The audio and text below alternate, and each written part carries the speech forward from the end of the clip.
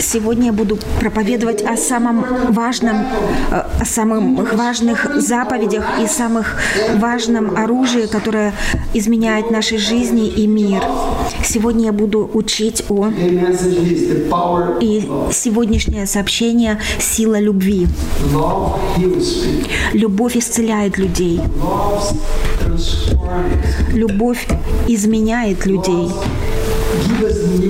Любовь дает новую жизнь. И это то, что мы будем проповедовать сегодня. Аминь. У меня вопрос к вам.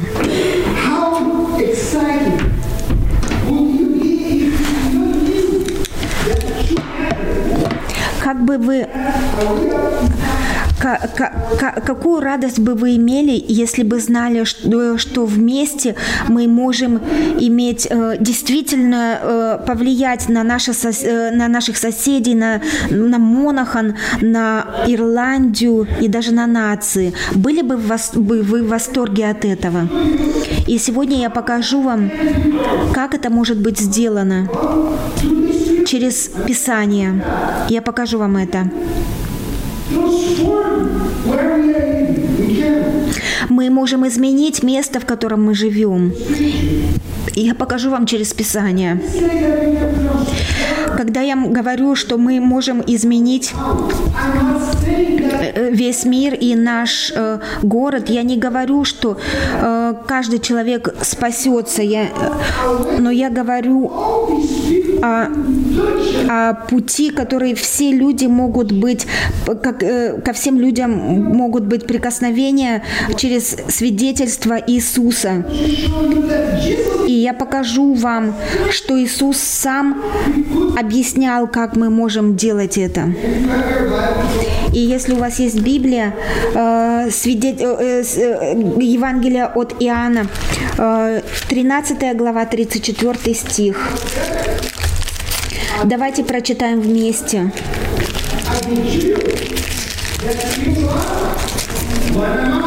«Заповедь новую даю вам, да любите друг друга, как я возлюбил вас, так и вы да любите друг друга. Потому узнают все, что вы мои ученики, если будете иметь любовь между собою».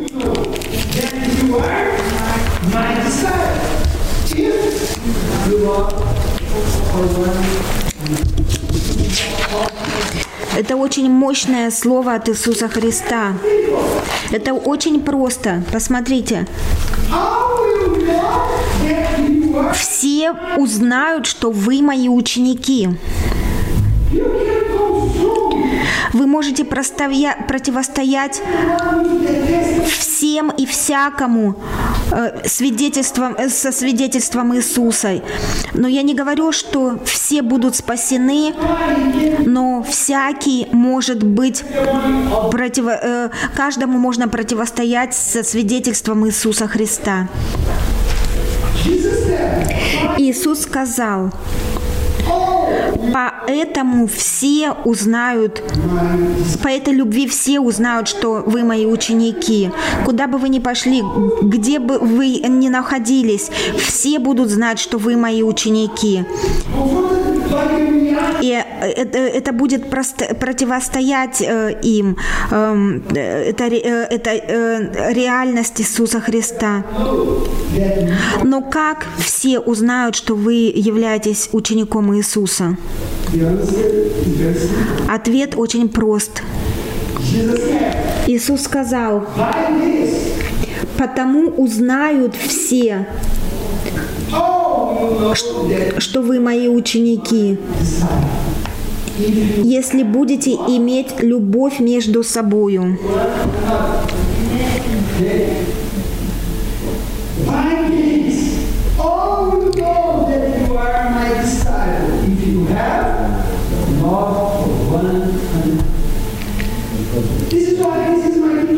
И это мое учение сегодня – сила любви.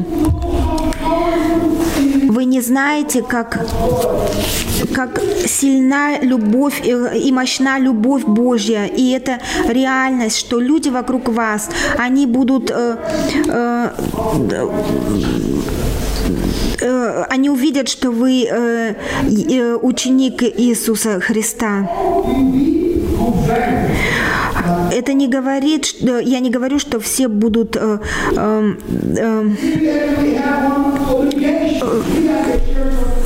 все станут учениками Иисуса Христа, но они будут вызваны этим.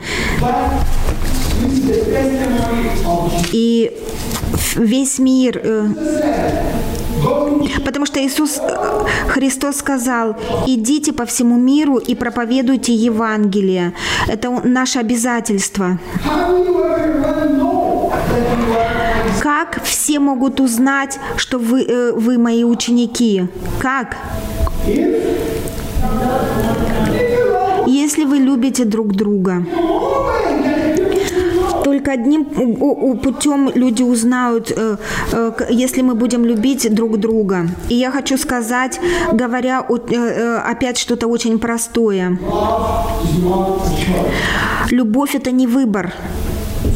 Любовь – это заповедь.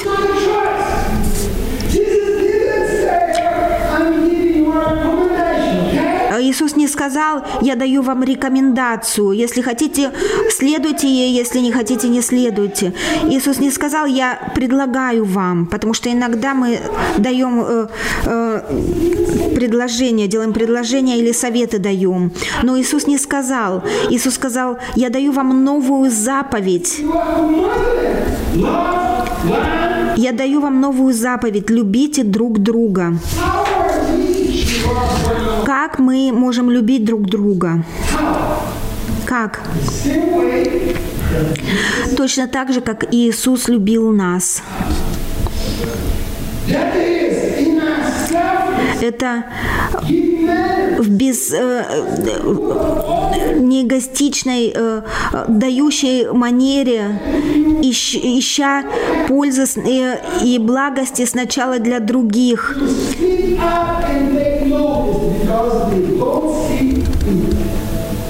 И Иисус сказал: если бы вы только имели эту любовь, то весь мир увидит, и они заметят это. Любовь, она жертвенна. Когда вы любите, вы жертвуете собой, потому что вы любите. Когда вы любите людей, вы тратите деньги, помогая людям. Когда вы любите людей, вы делаете какие-то пожертвования, чем-то жертвуете. Я знаю, вы слушаете это слово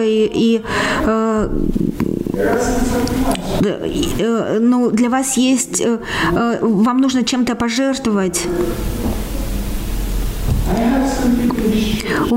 Я знаю некоторых людей в этой церкви, которые имеют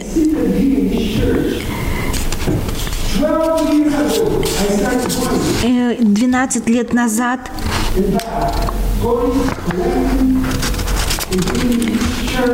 я ходил за этими людьми, брал их в церковь.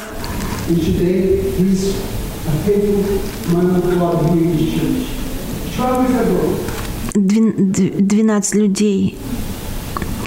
12 лет назад. И это Антонио, вы знаете его. И я тратил бензин, я приносил его каждое воскресенье, я брал его каждое воскресенье. И это было 12 лет назад. Любовь, она жертвенна. Потому что мир, он ищет своего, он ищет свои интересы.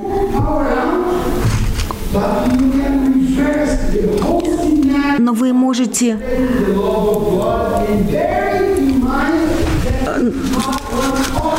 вы можете изменить это, имея себе в уме, что это не рекомендация, но это заповедь. Это не совет. Вы можете дать совет мне, чтобы я, может быть, снизил свой вес или еще что-то. Но это совет, это не заповедь. И если мы не будем слушать заповедь Божью, мы не послушны Богу. И у нас есть два варианта. Мы можем либо так же любить друг друга, как Иисус любил нас, и слушать Его заповедь, или не любить друг друга и быть непослушными Ему. Помните, я скажу вам снова, что это не предложение, это не рекомендация. Иисус сказал очень ясно, это заповедь.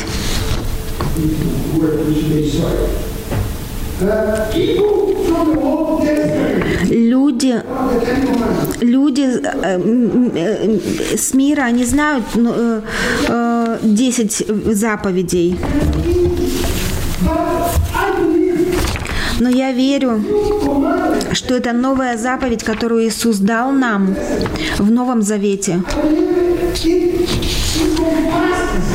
Я верю, что она превосходит все другие 10 заповедей.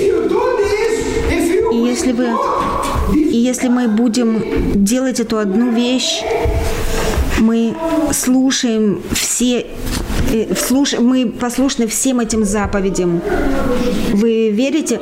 Потому что если вы любите кого-то, вы не будете воровать у этого, вы не будете убивать, если вы любите. Вы не будете смотреть на чужую жену, если вы любите. И Иисус сказал: «Потому узнают, что вы мои ученики». И как вы можете показать любовь Иисуса этим людям? Поэтому все узнают, что вы мои ученики, если вы будете любить друг друга.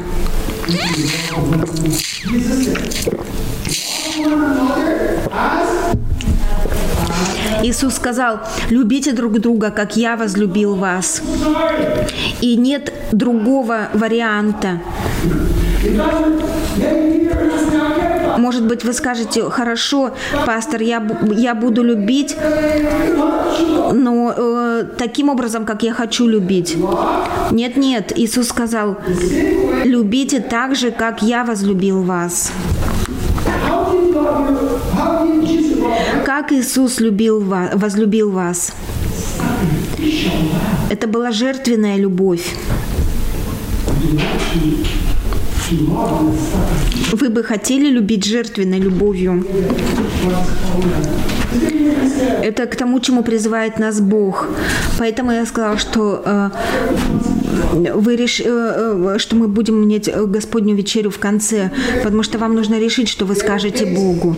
И это кажется очень просто и очень основные понятия, как азбука Библии. Но это не практикуется многими христианами, это не практикуется многими церквями. Если вы спросите большинство людей в Ирландии,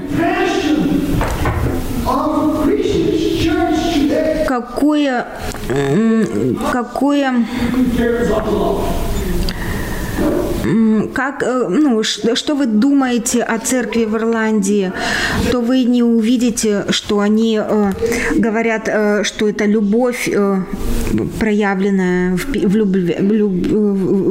людях, потому что это люди, которые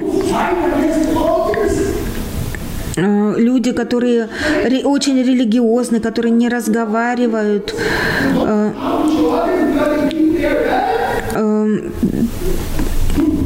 люди, которые не приходят, не здороваются с друг другом.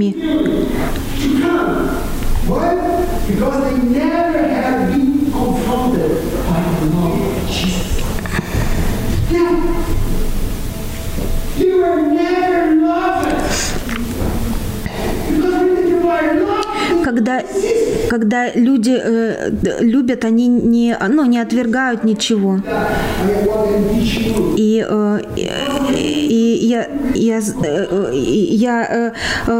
я думаю, что история доказывает это. Когда вы читаете о первой церкви, это была сильная церковь, и они их преследовали, их гнали, но они любили друг друга, они делились своими принадлежностями, помогали друг другу. Это была такая большая любовь между ними. Они были в церкви с разных рас. Кто-то был язычником, кто-то был евреем, разные национальности, очень разный социальный уровень. Некоторые были рабами, некоторые были богаты, но все они любили друг друга. И они повлияли на тот мир. Они повлияли на всю Римскую империю. И это написано во многих книгах, что то, что повлияло на Римскую империю, это была любовь христиан. Иисус сказал: «Потому все узнают, что вы мои ученики, если вы будете любить друг друга». Вы любите друг друга? Да. Ждите до конца этого слова, потому что это жертвенная любовь. Это не что-то невозможное. Это то, что мы все можем делать. Если вы не делаете это, вы терпите неудачу, как тело Христово. И если мы не любим друг друга, то мы не являемся невестой Иисуса Христа и Его учениками. Это одна из самых важных заповедей. И делаем ли это? Делаете ли вы это? Соблюдаете ли вы ее? Вы показываете миру это свидетельство. Я вам не говорю показывать вашими словами. Я говорю вам, показывайте своей любовью. Потому что если вы будете противостоять их просто словами, они скажут, что мы просто религиозные. Но потому по любви другие узнают, что вы мои ученики, если вы будете любить друг друга. И эта любовь, о которой я говорю, это не эмоция. Потому что многие люди говорят, что любовь – это эмоция. Нет.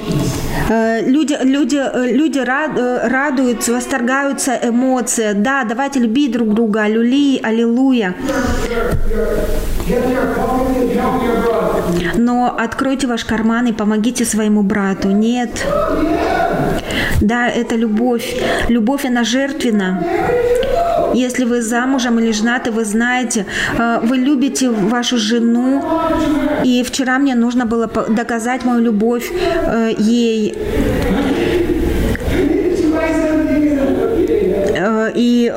Потому что она подошла ко мне и сказала: дорогой, мне нужно купить что-то. Я: да, конечно, потому что я люблю ее, а любовь жертвенна.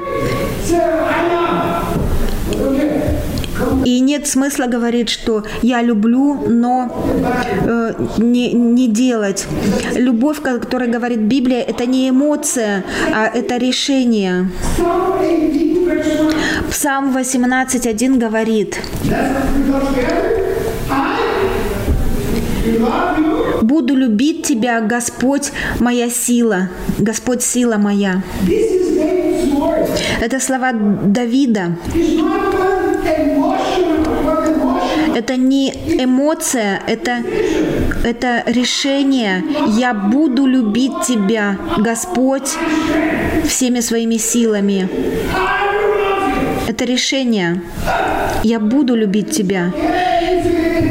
Это не так, что все в порядке, если ты благословляешь меня, если открываешь дверь.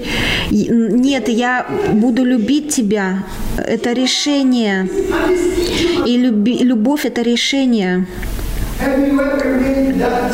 Вы когда-нибудь делали это решение, принимали это решение? Вы когда-то принимали решение, чтобы любить Господа всем, что вы имеете?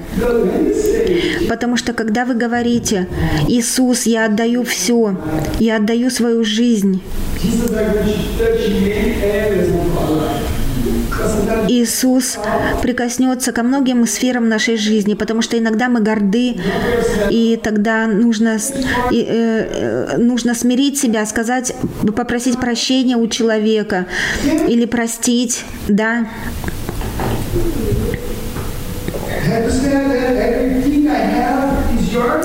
Сказали ли вы: все, что я имею, это Твое, Господь, и я не буду удерживать для себя ничего, все, что Ты не попросишь меня, я сделаю.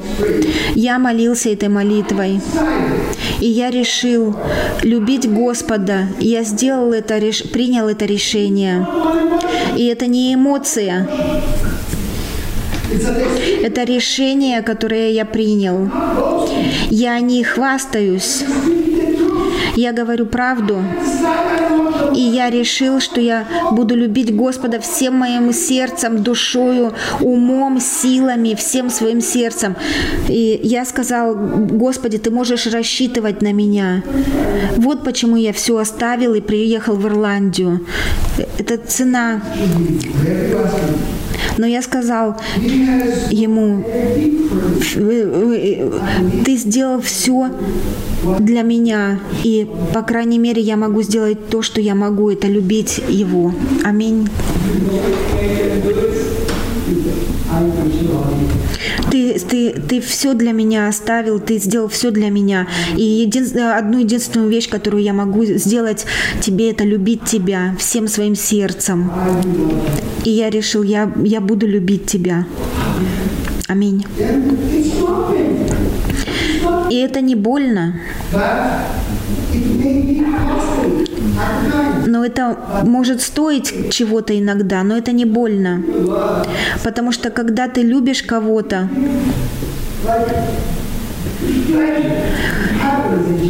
ты,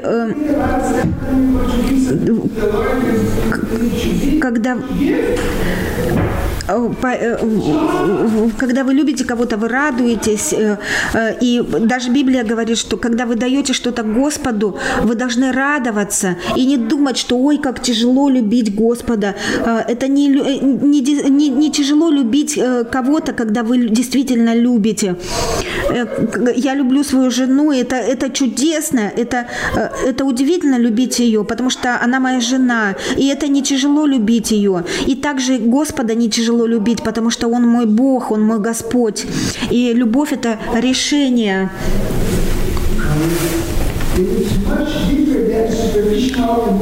И это намного глубже, чем искусственная эмоция или хорошие слова, сладкие слова. Это личное решение. Я буду любить тебя. 1 Иоанна 4, 7, 8 говорит: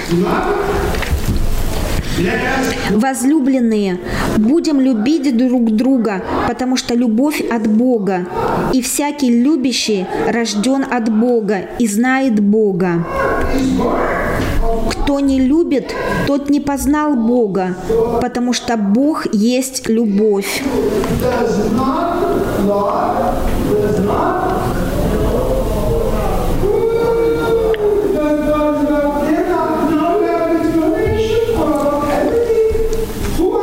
У вас есть теперь объяснение ко всему. Почему вы не можете любить людей?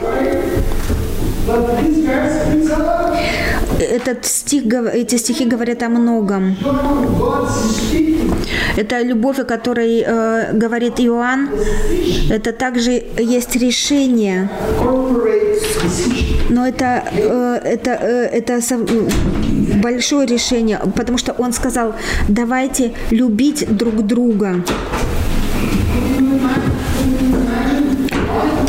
Вы можете себе представить, если бы эта целая конгрегация, эта церковь приняла решение любить друг друга?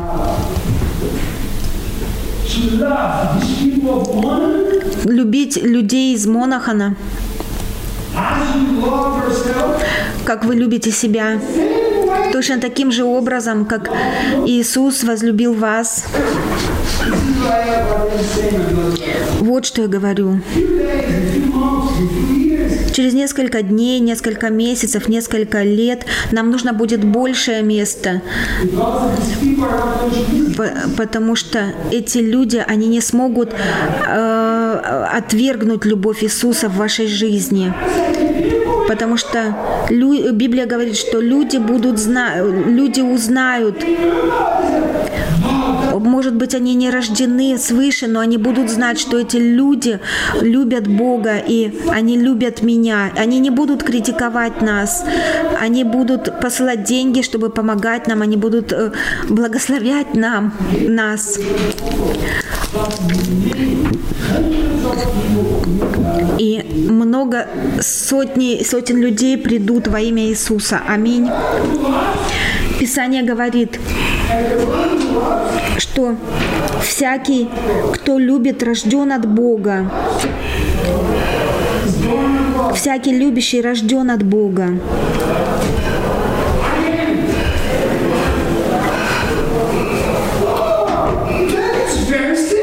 И это очень просто.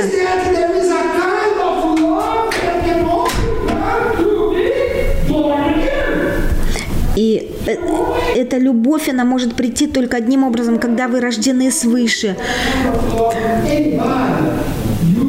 Когда вы увидите эту любовь в чем-то другом, вы знаете, что этот человек рожден свыше.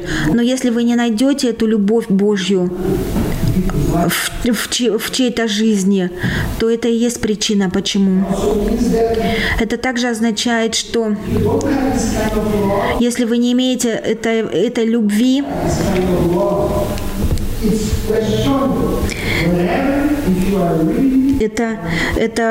можно задать вопрос, действительно ли вы рождены свыше, если у вас нет этой любви между собой. Потому что Библия говорит, что все, кто любят, те рождены от Бога. Некоторые люди говорят, я знаю многих людей, которые говорят, я рожден свыше христианин. Вы рождены свыше не потому, что вы крещены в церкви, не потому, что вы крещены в воде, или потому что вы являетесь частью церкви. Вы рождены свыше, потому что когда вы любите друг друга, потому что если вы не любите, то извините. Если вы рождены от Бога, то доказательством должна быть эта любовь. И мой вопрос к вам, есть ли у вас это доказательство к другим людям? Всякий, кто любит, рожден от Бога.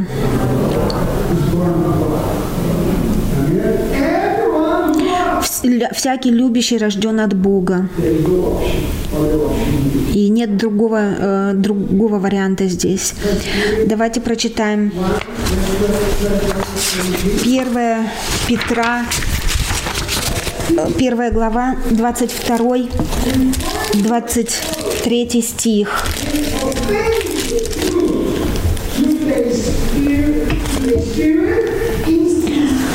Послушанием истине через Духа, очистивши души ваши, к нелицемерному братолюбию, постоянно любите друг друга от чистого сердца, как возрожденные не от тленного семени, но от нетленного, от Слова Божия, живого и пребывающего в век.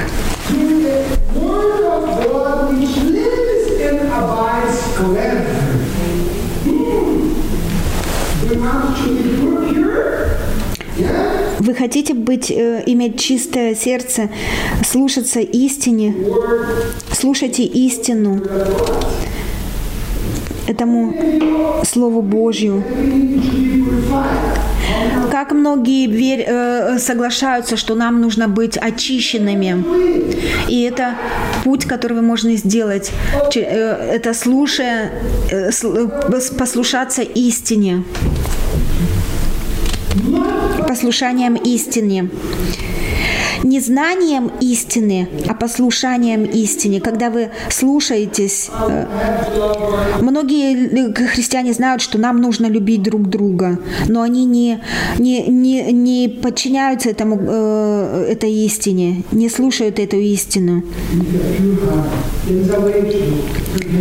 И постоянно любите друг друга от чистого сердца.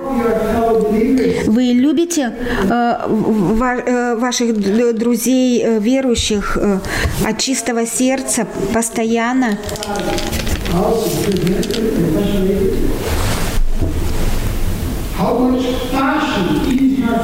Сколько страсти в вашей вере. Это очень легко сказать, что у меня есть вера в Бога. Но насколько страстна ваша вера? Потому что вера – это страсть, это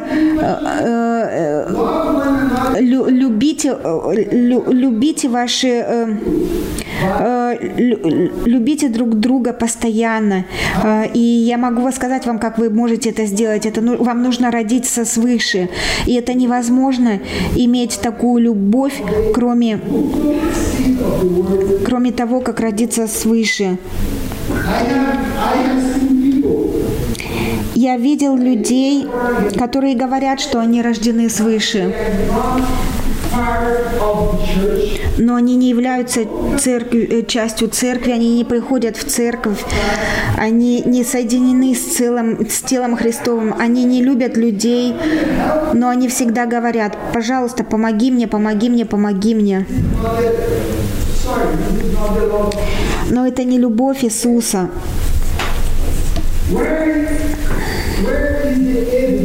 Где доказательства,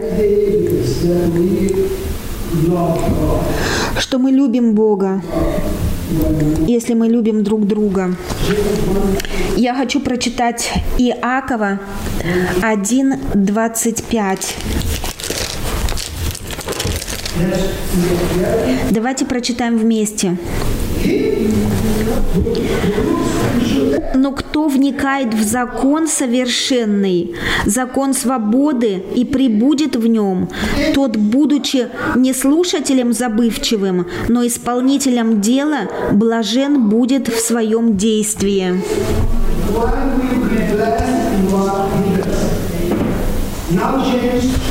И теперь послание Иакова 2:8. Мы говорим здесь о двух вещах: о совершенном законе свободы и о царском законе. 2:8. Если вы исполняете закон царский по Писанию, возлюби ближнего твоего, как себя самого, хорошо делаете. Этот закон, это заповедь. Вы возлюби ближнего своего, как самого себя. Этот закон имеет два имени в Библии. Это называется совершенный закон свободы, и также царский закон.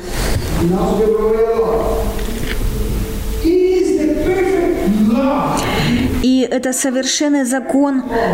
Почему? Вы знаете почему? Потому что этот совершенный закон: возлюби ближнего своего, возлюбите друг друга. Знаете почему?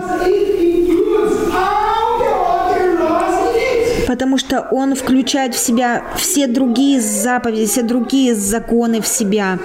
И когда вы послушаете этой заповеди, вы слушаете все эти, и вы можете, и когда вы будете любить друг друга, вам не нужно ничего делать другого. Следуйте этим 2 заповедям. Люби Господа Бога всем своим сердцем и возлюби ближнего, как самого себя. Если вы соблюдаете эти 2 заповеди, то вы пойдете на небеса. И также это называется царский закон.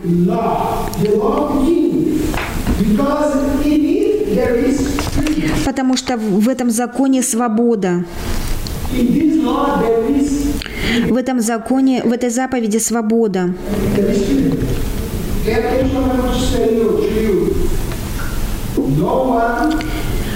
Никто не может остановить вас от того, чтобы вы любили. Никто не может остановить вас от того, чтобы вы любили. Если вы решили в своем уме любить кого-то, никто не может не остановить вас. Они могут говорить всякие вещи плохие о вас. Они могут относиться к вам очень плохо, но они никогда не смогут остановить вас от любви к ним. Почему? Потому что это совершенный закон свободы. Потому что он включает в себя все другие заповеди. И когда вы будете любить вашего ближнего всем своим сердцем, то вы соблюдаете все остальные заповеди. Кто здесь полностью свободен?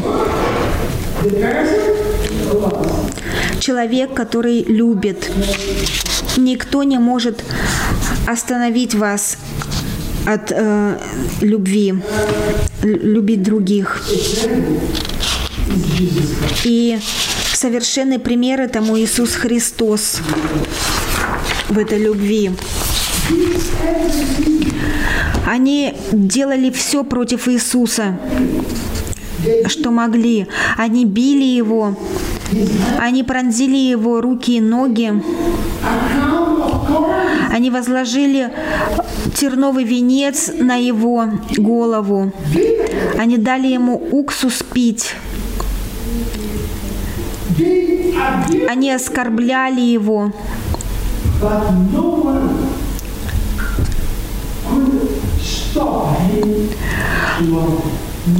Но никто не мог остановить Его, от того, что Он любил нас. Он любил их до конца. Он любил нас до конца. И когда Он был на кресте, Он смотрел на него, Он был в боли, в агонии, но Он волновался о людях, но не о себе. Он был на кресте, и Он говорил: «Отче, прости им, потому что они не ведают, что творят. Прости их, Отче».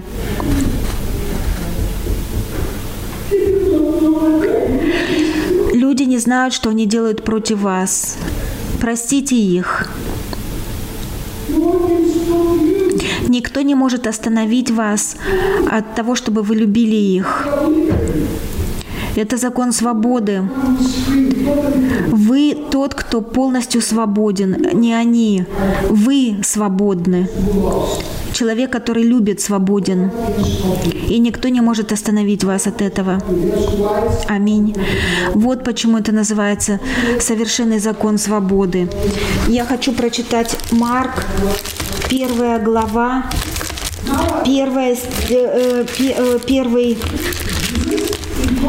40 стих и 42 стих. Приходит к нему прокаженный и, умоляя его, и, падая пред ним на колени, говорит ему: «Если хочешь, можешь меня очистить».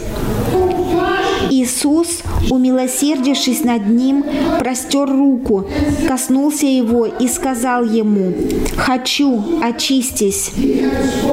После сего слова проказа тотчас сошла с него, и он стал чист. Иисус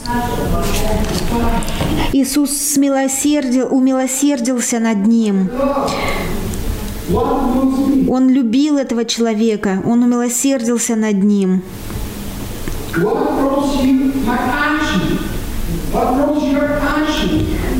Что двигает вашими действиями?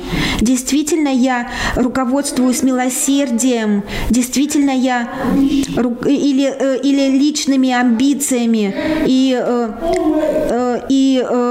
того, что эгоистичными побуждениями?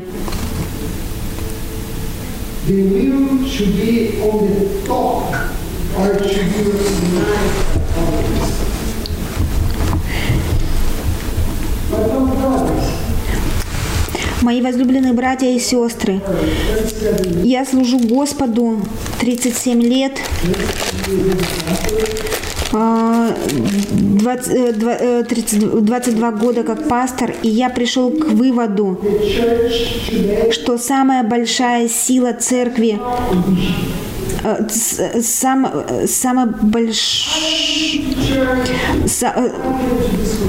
я пришел, что я вижу очень много личных амбиций в церкви, к сожалению.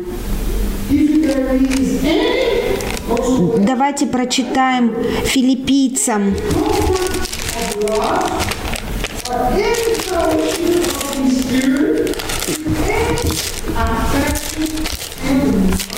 Филиппийцам 2:3.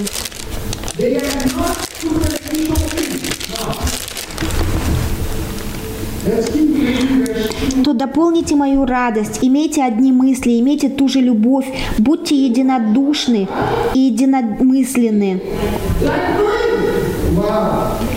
Ничего не делайте по любопрению или по тщеславию, но по смиренномудрию почитайте один другого высшим себя.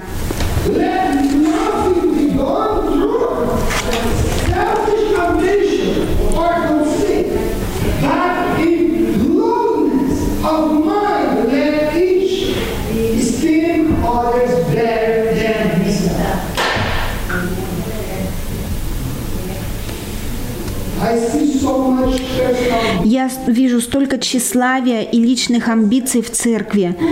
И Пол говорит, что отриньте это от себя. Потому что ничего не должно быть сделано через личные амбиции и не может быть сделано. Вы согласны? Чем мы должны быть мотивированы и движимы? Мы должны быть движимыми милосердием и любовью.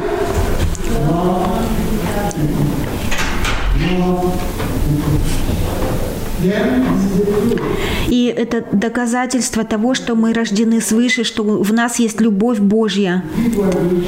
И люди, они увидят и будут удивлены этой любовью, поражены этой любовью. Возлюбленные, давайте любить друг друга, потому что любовь от Бога. И всякий любящий рожден от Бога и знает Бога. Аллилуйя. Это действительно то, что мотивирует вас. Это любовь Божья. Это милосердие. Вы знаете, почему я здесь сегодня? Вы знаете, почему я служу Царству Божьему? Потому что я был однажды любим. Возлюбленные братья и сестры, я погибал много лет назад, и тогда кто-то, кто также был рожден свыше, он возлюбил меня. Один человек, он был бывший наркоман, он был рожден свыше. Он работал рядом со мной на моей работе. И я видела одну вещь в его жизни – любовь Божью. Он любил меня, он не критиковал меня, он любил меня, он помогал мне. И мы стали друзьями. Я знал Христа не со слов, а через любовь. Потому что мы стали друзьями, они слушали меня, он помогал мне. Я помню, что я не работал в это время, у меня не было денег. И после этого они пригласили меня в ресторан, чтобы но я сказала: извините, у меня нет денег. Он сказал: не нужно денег, пойдем, ты мой брат. И я сказала: как это может быть? И не просто один раз, а каждый раз. Я не работала, и он всегда говорил: я заплачу за тебя. Возлюбленные братья, то, что я вижу, это любовь любовь Иисуса. И поэтому я вам говорю, что любовь, она стоит чего-то. Когда вы любите, вы инвестируете в людей, начинаете помогать им. Он спросил меня: тебе нужна Библия? Я сказал: сколько стоит Библия? Он сказал цену. Но я сказала: нет. Он сказал: я куплю для тебя Библию. Все, что мне нужно было, он давал мне. И я не хотела идти в церковь, но он меня так любил, что я не мог отказаться. И потом я подумала, что я сказала ему, что мне нужен Бог, которому ты слышишь. Пожалуйста, помоги мне. И тогда я был рожден свыше. Не со слов, но потому что я видел Божью любовь в нем.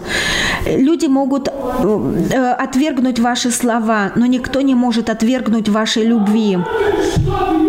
Никто не может остановить вас от того, чтобы вы любили их. Никто не может остановить вас от любви к людям. И если вы будете любить этих людей, я задам вам первый вопрос с самого начала, который я задал вам. Можете себе представить, что случится, если вы начнете любить всех людей, любить этих людей, как вы любите себя? Но, может быть, вы не нравитесь сами себе, но Иисус сказал, что любите друг друга, как я возлюбил вас. Потому что, может быть, если вы не нравитесь сами себе, то вы станете плохо относиться к другим. Но Иисус сказал, что любите друг друга, как я возлюбил вас, как Иисус возлюбил нас. Если мы движимы милосердием, то мы привлекем людей к Иисусу Христу. Аминь. И мы можем изменить этот город, мы можем изменить нашу нацию, наш народ. Мы можем изменить народы через любовь Иисуса Христа, если мы будем любить друг друга, любить людей. Что вы скажете Иисусу сегодня? Что движет вами? Это цель Бога. И Бог ожидает вас. И мы должны ответить Ему. Как? Любя людей, любя погибающих, любя наших соседей, любя людей, которые работают рядом с нами, любить людей, которые в школе с нами, служить им. И даже если они не рождены свыше, они будут удивлены любовью Иисуса.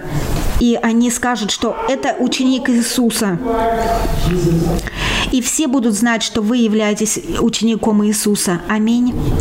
И я хочу закончить. Закройте, пожалуйста, ваши глаза. Аллилуйя.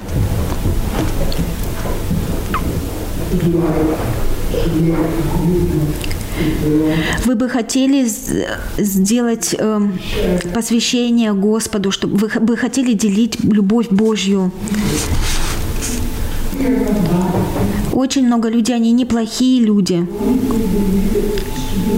Но единственная вещь, которая им нужна, им нужна любовь. Они не знают, что такое любовь.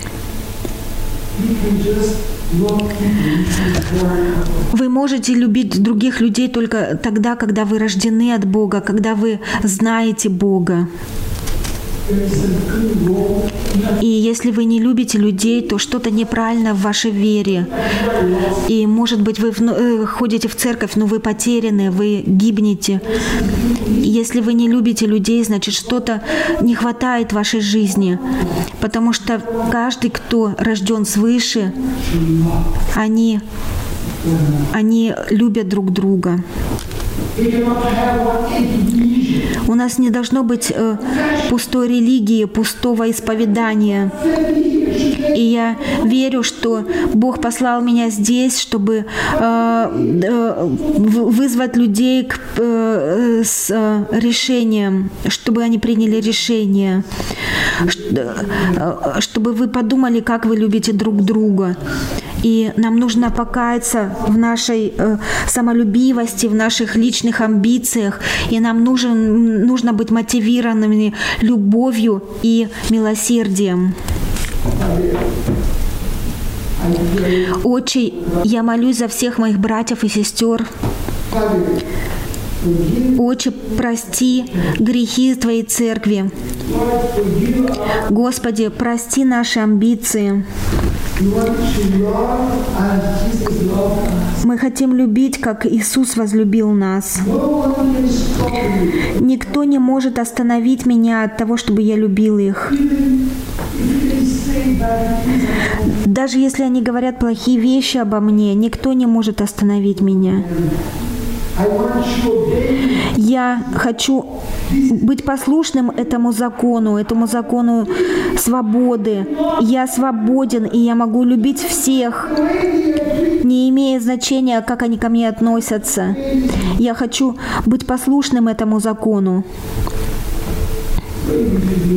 Молитесь со мной и скажите: Господи, Господи, не имеет значения, что от этого потребуется. Наполни мое сердце Твоей любовью. Наполни мое сердце милосердием. Я не хочу быть искусственным. Я не хочу просто быть посетителем церкви. Господи, я хочу принести радость для Твоего сердца. Я хочу, чтобы Ты был рад мне, доволен мною. Не тем, что я делаю. Я хочу иметь настоящие взаимоотношения с Тобой. И я хочу углубляться глубже, познавая Тебя. И, Господи, я решил, что я буду любить своих ближних, моих соседей, моих братьев и сестер.